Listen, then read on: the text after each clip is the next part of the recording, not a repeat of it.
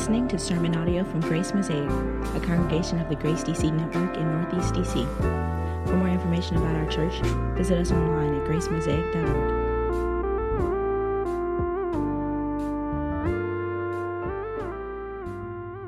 In the days of the aftermath of the insurrection at the Capitol on January 6th, I don't know if y'all remember that. That was 7 months ago, if you can believe it, in our very own District of Columbia. There was a photo that went viral. It was a photo that was taken after the insurrection at midnight that night. It was a photo of a congressman, a representative from the state of New Jersey. His name was Andy Kim. Andy Kim of New Jersey. The son of Korean immigrants, Representative Kim can be seen on his hands and knees, gloved and masked, while picking up trash and cleaning off trash of the floor of the Capitol Rotunda. He did that from about midnight to 1:30 a.m. He cleaned up the rotunda and then cleaned up the adjacent rooms next to it before going back into the halls of Congress to finish voting until 3 a.m. that night. It was a powerful image, an image that got picked up by all the media and social media. And I've been pondering this week, what was it exactly that drew people to that photograph? Well, on one hand, there's obvious power in seeing someone with power themselves, with status, with clout, doing some menial task on their hands and knees, cleaning up. It's powerful to watch people with power serve. Yes. But as I also thought about the photograph this week, I think that part of the power of that photograph was in the power of contrast.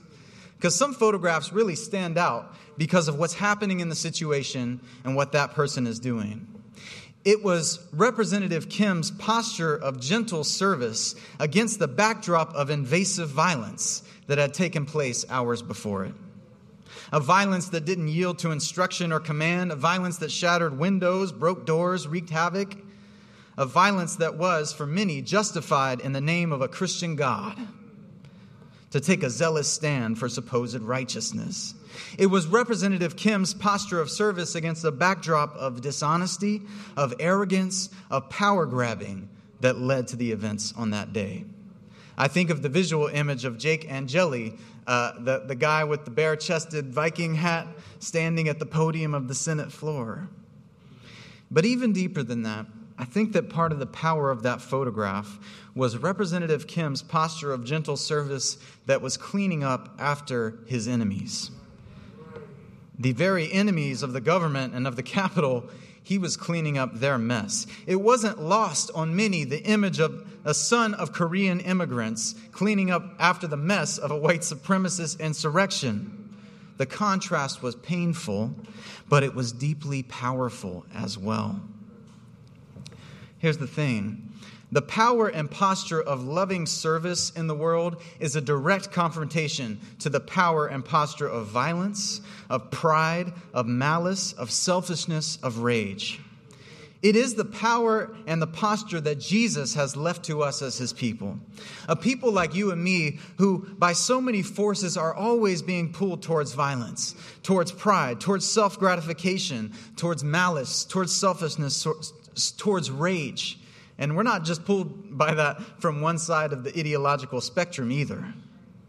But the classic Christian practice taught by Jesus through the ages that stand against the spirit of the ages and trains us for a different way is the practice of service, servanthood.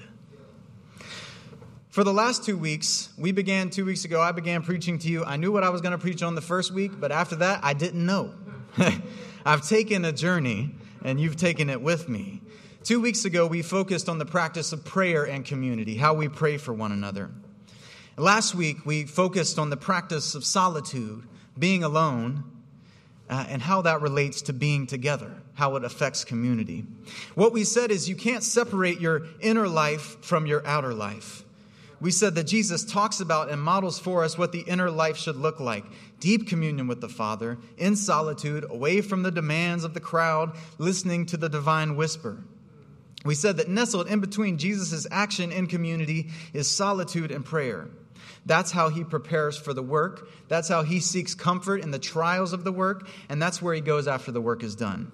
Everything that I say today, as we lean into the outward-facing posture of Christian faith, needs to be connected very intimately with what I've said over the past 2 weeks. Because otherwise, it'll just sound like work, work, work. That's not what I'm trying to say, even though the Christian life is a grind. Even though Jesus has given us plenty enough to do. But it should not be mere activism. It is activism rooted in loving communion with God. Henry Nouwen says the fundamental shape of the Christian life is from solitude with God to community with God's people to service to and for all people. That's the path of formation, and you need to hold it together. Solitude with God, community with God's people, service to and for all people. And so today we lean into that outworking of the faith because the Christian community and Christians themselves are to be marked by familial, mutual service of one another as the intimate family of God and remarkable service outward to surrounding neighbors, all neighbors, even neighbors that would oppose the Christian faith. Today we're going to look at the character of servants and the practice of service. The character of service and the practice of service. So first, the character of service. The book of Romans that we are in today was written to an early and diverse group of Christians in the ancient city of Rome. Ethnically and culturally Jewish Christians, ethnically and culturally Gentile Christians, attempting to work out how to live together in a family in a world that had so long divided them from one another. And for that, they needed a common story to live by. They needed a faith to hold on to together that was rooted in the good news of Jesus and was rooted in the fact that they were brothers and sisters in the Lord Jesus. But also to accomplish this beloved community, they needed a core set of practices to commit to. Because unity in a community is not possible merely by common beliefs. Just preach the gospel. Unity has to be based on a common set of practices in the way of Jesus. If you're going to follow in the way of Jesus, you have to learn the practice of service. At the beginning of this chapter, Romans 12, verse 1, Paul says, present your body as a living sacrifice. See, love is learned in the body just as much as it is learned in the mind. Jesus didn't love us just by teaching us. He presented his body as a living sacrifice for us and gave to us to imitate him the model of servanthood. And everything that Paul says in this passage, we're not going to be able to cover every single line in here. But everything is so obviously colored by the life and model of Jesus Christ. Elsewhere, when Paul talks about humility and service, like he does in Philippians 2, he talks about Jesus. And he says Jesus didn't count equality with God a thing to be grasped. Meaning, Jesus was not about the pecking order and power-grabbing ways of the world. Jesus emptied himself by taking the form of a servant. On the same night that Jesus was betrayed, you'll remember he took a towel and wiped it around his waist. He got a wash basin and he washed his disciples' feet. Everyone remember that story. It is a beautiful image of Jesus the servant. Well, after he does that, his disciples start getting into a fight, which is typical of them. And you know what they start fighting about? They start fighting about which among them is the best. I mean, the fact that they would do that after this is just crazy. But Jesus hears what they're doing, and he tells them this, and I think it's so significant to understand what I'm talking about today. He says, listen, y'all, I'm going to give colloquial translation. He said, here's how the world works out there in the nations. Kings, they have kings, and those kings exercise lordship over people. They dominate people. They're the people of high status. Jesus says, it should not be so among you. Let the greatest among you become as the youngest, and the leader as the one who serves. And Jesus says, all right, say you're at a restaurant, right? You're at a 5-star restaurant, and someone's sitting there, and someone's serving that person sitting there. Which one's better in the ways of the world? Obviously, it's the one sitting at the table getting served. But Jesus says, I am among you as the one who serves. I am among you is the one who serves. Jesus' self-description of himself, his understanding, his self-identity is that of a servant. You and I have been introduced to many Jesuses over recent history, haven't we? We've been introduced to Jesus the Conquistador, who comes into a place and demands conversion or else. We've been introduced to Jesus the Cowboy, who will not be disrespected and is ready to duel. We've been introduced to Jesus the Culture Warrior, ready to take over. Jesus the Cool One, who is quite marketable and slick. Jesus the Macho Man. In fact, we have a whole generation of people who are just done with Christianity because they've either been a part of communities or watched communities that only seem to raise up little kings and tyrants instead of humble servants of all people. But Jesus, the real Jesus, he is a king, that's true, but he's a servant king. He's a wounded king, always and forever. And in fact, as I began thinking about it this week, I began thinking about this word servant, and I'm thinking about how the original community of Jesus embodied that. And I was struck by this fact, something I had never realized before, if you'll let me do a little bit of Bible study for you, all right, on this word servant. I went to the rest of the New Testament letters, and I began to see how those original disciples of Jesus described themselves. And wouldn't you know, the book of James says, I'm James, a servant of God and of the Lord Jesus Christ. Oh, the book of Jude says, a servant of Jesus Christ. Peter, Simon Peter, a servant and apostle of Jesus Christ. The book of Revelation, the angel came to John, who was Jesus' servant. And of course, every single letter of Paul says, Paul, a servant of Christ. And you may think this is just trivial, but I think it's fundamental. It's fundamental to how Christians identify themselves. We are servants. We're servants. I want to walk through these characteristics of servanthood, and I'm going to summarize them like this. The characteristics of servanthood here are integrity, humility, and tenacity. All right? Integrity, humility, and tenacity. Paul says, first, integrity. Paul says, let love be genuine. Let love be genuine. That word genuine that Paul uses is literally a construction of words that says, without play acting. As in, don't love for the show of love. Play acting in service means you're wearing a false smile while you serve and while you love, while you inwardly resent those who you're serving because you don't actually think they're deserving of your service. Jesus all the time had very harsh words for religious people and religious leaders who were like whitewashed tombs. On the outside, they did everything right, but inwardly they were full of pride, full of arrogance, and full of selfishness. Think of a time that someone was technically doing something for you, but you could tell quite obviously that either they didn't want to be doing what they were doing or they didn't actually think you deserved it. Genuine love is service that actually believes the one we are serving should be served and deserves the service we are rendering. Paul says, abhor what is evil, hold fast to what is good. To serve with integrity in the world means to not serve the cause of evil in the world. It is refusing to believe that the ends justify the means. Meaning, we don't believe that you can lie and cheat your way down a road just to get to a place of justice for somebody else. Meaning, you can't enable or tolerate abusive leadership inside or outside the church just because they're gifted people, just because they're bearing fruit in ministry. Service has to hold fast to what is good. This verse sounds so basic, right? Don't like what's evil, do like what's good. But it's very important because constantly we are tempted to make moral compromises for the sake of convenience or for the sake of keeping peace. But true community and true service is built around the truth of what is good and what is beautiful, and what is evil and what is destructive. And that's going to become an important grounding for us as we talk about in a few verses the love of enemies and the love of those who mistreat us. Paul says, be constant in prayer. An integrated life of service is a life of constant prayer. You see, in this verse, there's such an intimate connection between the inner life and the outer life, isn't there? Nestled here. Prayer is not opposed to action. Loving action flows out of constant prayer, to the point where the actions themselves and the service that we give to others become a kind of prayer to God. How else could we be faithful to the scripture that says pray without ceasing? How can you pray without ceasing and also be doing stuff? You have to understand that somehow your doing stuff is a prayer to God.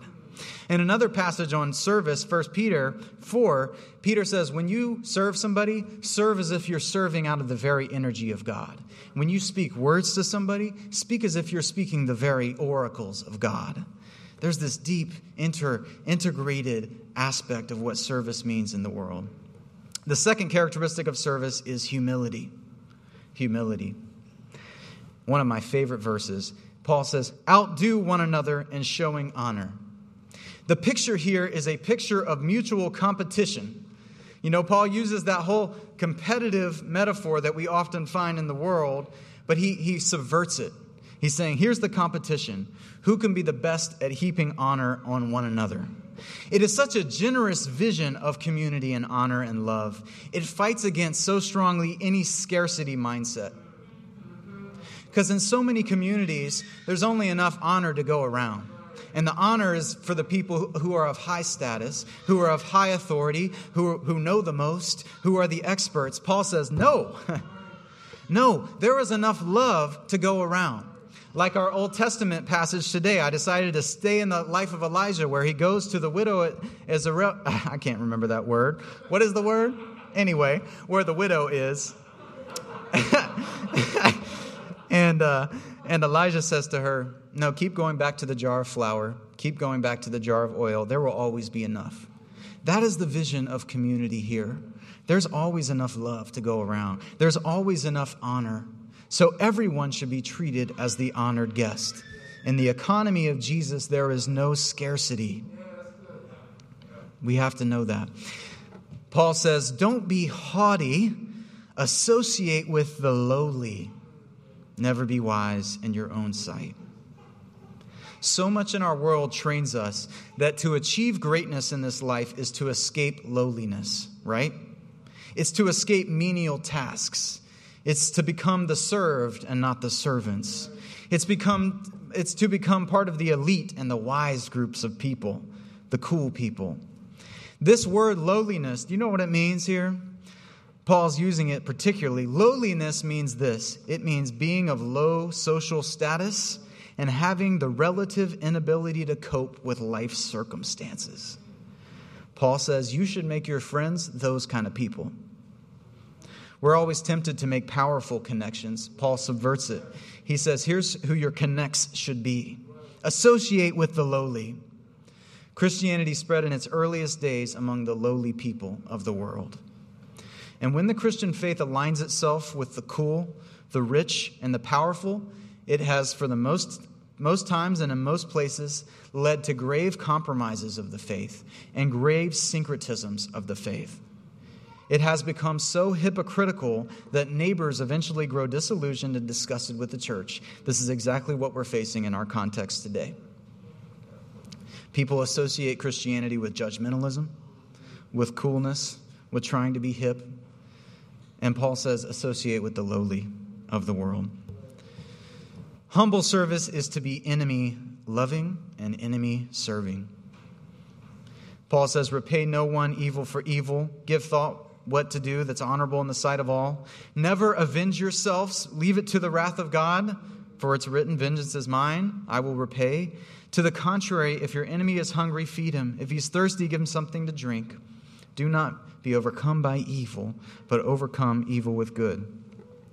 This teaching is so challenging, but it's so directly from Jesus himself. He taught his disciples this very same ethic, that to be his follower means to serve and love those who persecute, who mistreat. People will often wonder at this point, though, what about abusive people in your life? Well, I think that this verse has to be held together very tightly with the one that's come before us. Abhor what is evil, hold fast to what is good. The emphasis here is not that we are going to tolerate abuse and to enable the furtherance of evil in the world. The emphasis, rather, is how we're going to respond ourselves to evil and abuse. Meaning, we are not going to abuse back. We're not going to curse back. We're not going to hit back. We put ourselves in a posture of nonviolent resistance and protest in the face of evil in the world. N.T. Wright says, when we refuse to take revenge, we deliberately rid ourselves even of the desire for revenge. We are taking responsibility, at least, for our own mental and emotional health. We are refusing to allow our future lives to be determined by the evil that someone else has done. It's bad enough that they did whatever they did. Why should they have the right to keep us in a bitter and twisted state? That's what Paul meant by not letting evil conquer you. We are trained in the way of revenge. We are trained in the way of retaliation in our world so often. Paul says, no, be humble. Know that God takes care of you. Know that God will vindicate you. Know that God will render final justice and judgment on the earth. You don't have to hit back. Another aspect of humility is that Paul says service is to be emotionally attentive. Emotionally attentive. In one of the obviously beautiful verses of the New Testament, weep with those who weep, rejoice with those who rejoice. Serving one another involves attending to each other's emotional needs. That means we create space in this community to rejoice with those who are rejoicing, to create space and hold the space for gratitude and celebration and feasting. New life, babies, pregnancies, new jobs, achievements, successes. It's holding space for that. And within ourselves, it's being humble enough to, wherever we are emotionally, it's being able to serve where someone else is emotionally and to hold space for that. Not only that, Christians should be known as the kind of people who know how to party in the streets of their city. When there is something to celebrate, when there's a party to be had, Christians should be those rejoicing with those who are rejoicing. You best believe that this Saturday during Chuck Brown Day, I'm going to be at Langdon Park rejoicing with my city, rejoicing over go-go music, all right? Christian communities should... But at the same time, there is this vision of mutuality and care, to hold space for lament, for weeping, and for grief. When pregnancies don't come, when spouses don't come, when new jobs don't come, when there's death, when there's tragedy, the Christian community is to hold each other in that space. And the tension of Christian worship that Erwin brought out at the beginning of our time together is even when you come into the sanctuary, we know that there's people who come in full of doubt, sorrow, despair. There's people that come in full of gratitude and hope and joy. What does it mean to make space for both of those things at the same time? I was recently holding a dear friend who lost her husband recently, and she said that the first 36 hours after losing her husband felt like hell. She said, I thought and believed firmly that God had abandoned me and had abandoned my family. And she said, I was laying in bed, I couldn't sleep, just laying there tossing and turning. And I came downstairs and there were just two friends on my couch. And all I did was just curl up next to them and they held me. But they were there. They were there for me. And I said to her, that was Jesus for you. Hands and feet of Jesus holding the space of lament. That is the vision of Christian community. That is what so many of our neighbors are longing for. A community that could come alongside them in the place of rejoicing, and a community that could come alongside them in the place of weeping. Paul says that's what service looks like. To refuse to be bitter at other people's joys, and refuse to cancel or minimize other people's sorrows. The third aspect of service is tenacity. I was sitting in the office this week with Ashley and Melissa trying to write this sermon, and I was like, what is this third word I'm looking for? It needs to be an itty word. Integrity, humility, tenacity. I like that. Tenacity is being determined. It's not losing your focus. Paul says, don't be slothful in zeal, be fervent in the Spirit, serve the Lord. What you got to understand is to be slothful is not just to be lazy in life. It's not just to not be busy. You can be busy and be slothful. Don't you know? You can fill your life with so many things except the things that are actually necessary in life. Jesus calls us to prioritize our time, to make time for one another, and to make time in the service of our neighbors. Because after all, fundamentally, we are to be servants. And Paul says, serve the Lord. Your service of one another is first and foremost a service that you render to Jesus as you follow him. Paul says, rejoice in hope. Be patient in tribulation. Contribute to the needs of the saints. Seek to show hospitality. Service can bring us into such intimate touch with the brokenness of the world. And we often grow so discouraged when you go out there and try to serve people. You grow discouraged at the vastness of the need. And you want to change the world. And amen, we want a world that's changed. But the scripture says that you are going to meet trial in the life of service. Service is a grind. But you are to rejoice in hope that there's a God who is making the world new. That there's a God that's making a world where the servant is the king. That Jesus is making all things new. That's where we're supposed to ground ourselves and how to be patient and hopeful amidst the grind. Service looks for needs and it meets needs.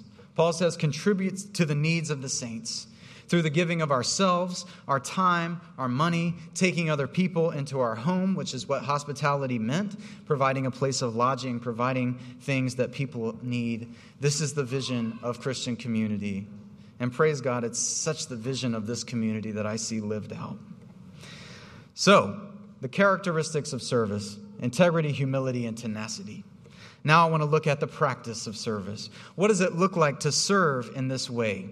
What does it look like to serve with integrity? The command, of course, is to let love be genuine. Don't just play act in service. Here's the thing about service, and this is what Jesus often brought out, that service can be used to bolster our own sense of self-righteousness. And you see that all the time among people who do a lot of service. How do you distinguish between self-righteous service and true service? Well, I was reading this week, and I found this passage in the book, Richard Foster's classic books, Celebration of Discipline, all right? And this is going to hit you upside the head, all right? I'm just going to warn you, all right? You're going to get slapped upside the head. I've already gotten slapped upside the head. Reading it, I'm about to get slapped up again. Listen to how he distinguishes it. He says, self-righteous service requires external rewards. It needs to know that people see and appreciate the effort. Self-righteous service seeks human applause, with proper religious modesty, of course. True service rests contented in hiddenness. It doesn't fear the lights or attention, but it doesn't seek them either, because it has the nod of divine approval, which is completely sufficient. Self-righteous service is highly concerned about results. It eagerly waits to see if the person served will reciprocate in kind, and it becomes bitter when the results of our service fall below expectations. True service is free of the need to calculate results. It delights only in serving. It can serve enemies as freely as it can serve friends. Self-righteous service picks and chooses whom to serve.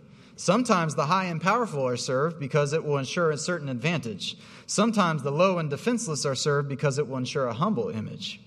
True service is indiscriminate. It has heard the command of Jesus to be a servant of all. Self-righteous service is affected by moods and whims. It can serve only when there is a feeling to serve. Moved by the Spirit, as they say. True service ministers simply and faithfully because there's a need. It knows that the feeling to serve can often be a hindrance to true service.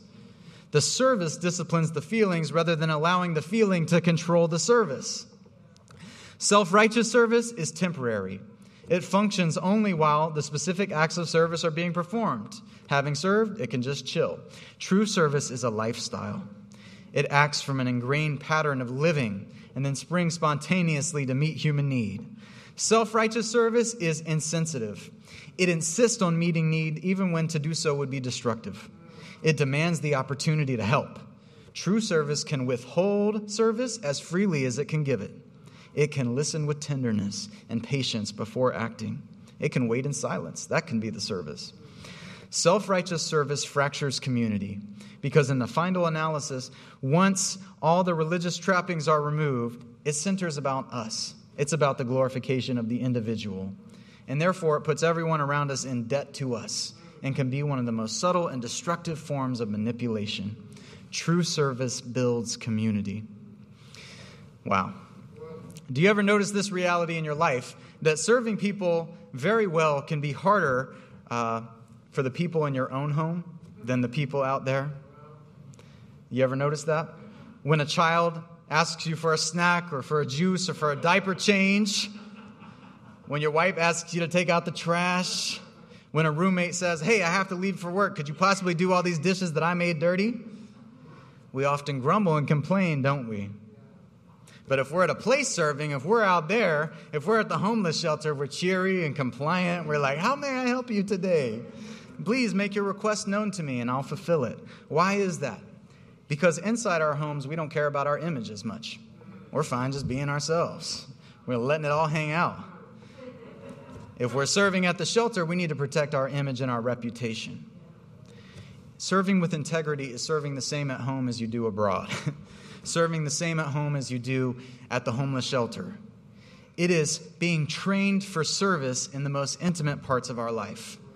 To encounter every need that someone has of you that day as an opportunity to serve, as an opportunity to follow Jesus. It's also a life rooted in constant prayer. We refuse to disconnect our outer and our inner work. We stay grounded in prayer and solitude, and it's at that place that we experience the divine nod of approval, and out of that place we can serve God before an audience of one. It's His approval that we chiefly begin to desire and live for. So that's how to serve with integrity. Those are some applications. How do you serve with humility? You hide. If you want to foster humility in service, the answer is to hide your works. Richard Foster says that our flesh whines against service. Our flesh screams against hidden service. Because we want to be recognized. We want to get the accolades for serving. Jesus said, beware of practicing your righteousness before other people in order to be seen by them. For then you'll have no reward from your Father who is in heaven. When you give to the needy, sound no trumpet before you, as the hypocrites do in the synagogues and in the streets, that they may be praised by others. Therefore, I say to you, they have received their reward. But when you give to the needy, don't let your left hand know what your right hand is doing, that your giving may be in secret, and your Father who sees in secret will reward you. Pursue acts of service, brothers and sisters, that no one knows about, that you don't even tell anyone about, and see what it does to your own heart. See how it frees you from the pecking order of life. See how it gets you freedom from being chained to other people's approval. Pursue lowliness. Build mutual relationships with people who are lowly, who offer no social clout or connections to you. Jesus said, blessed are the poor, blessed are the meek, blessed are those who mourn. The more we align ourselves in life and connect ourselves to the hurting and the downtrodden, the more we will find Jesus there. How do we live a tenacious life of service? How do we keep on keeping on? It's seeing needs and meeting needs. But to stay tenacious in service together, you have to accept the counterintuitive reality. To prepare to be together, to prepare for your outward work, you must be alone, right? You got to connect it to the previous 2 weeks. You have to escape from the demands. You have to seek communion with God. And out of that communion, you can come into community. Out of that communion, you can come into the joyous and free life of service. I'm sure it's been on many of your minds. You're like, I'm busy. How much do I need to serve? I'm tired. I feel overworked. How can I serve more? I think there's two things. I think we have to interrogate where our exhaustion and anxiety is coming from in life. Because if you don't have rhythms of rest, of prayer, of solitude, and you aren't nestling that in the rhythms of your life, you are always going to feel like you're running on empty. You got to nurture your soul so that you can nurture other souls. But I think also that our passage is a word for everyone today. Everyone is to be serving one another and be serving the neighbors. Service is not optional, but is fundamental to the life of following Jesus and fundamental to the life of community. And that's why I chose the text from the widow today, because the resource of Christian community is not exhaustible. There's always enough service to go around. To be part of this community, though, you have to know it doesn't rest on each of us alone. We have to protect ourselves, yes. But also, the community does not truly flourish until all of us are involved either. We each have a call upon our life from the Lord to serve one another with zeal as if we are serving the Lord Jesus himself. There are many in here who are feeling like they're over-serving and on E. And there are some in here that the Lord is leading into a deeper place of service. And we are supposed to live this mutual life serving one another to allow each other the space for rest and refreshment and empowerment. And as we do that as a community, we are following in the way of Jesus.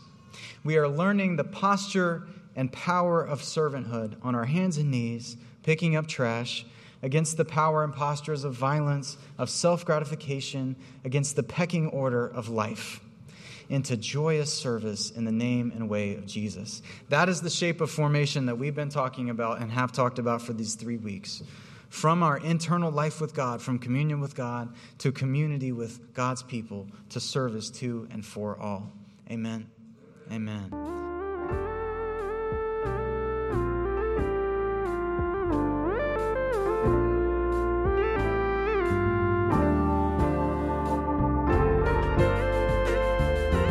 Thanks for listening to this podcast from Grace Mosaic.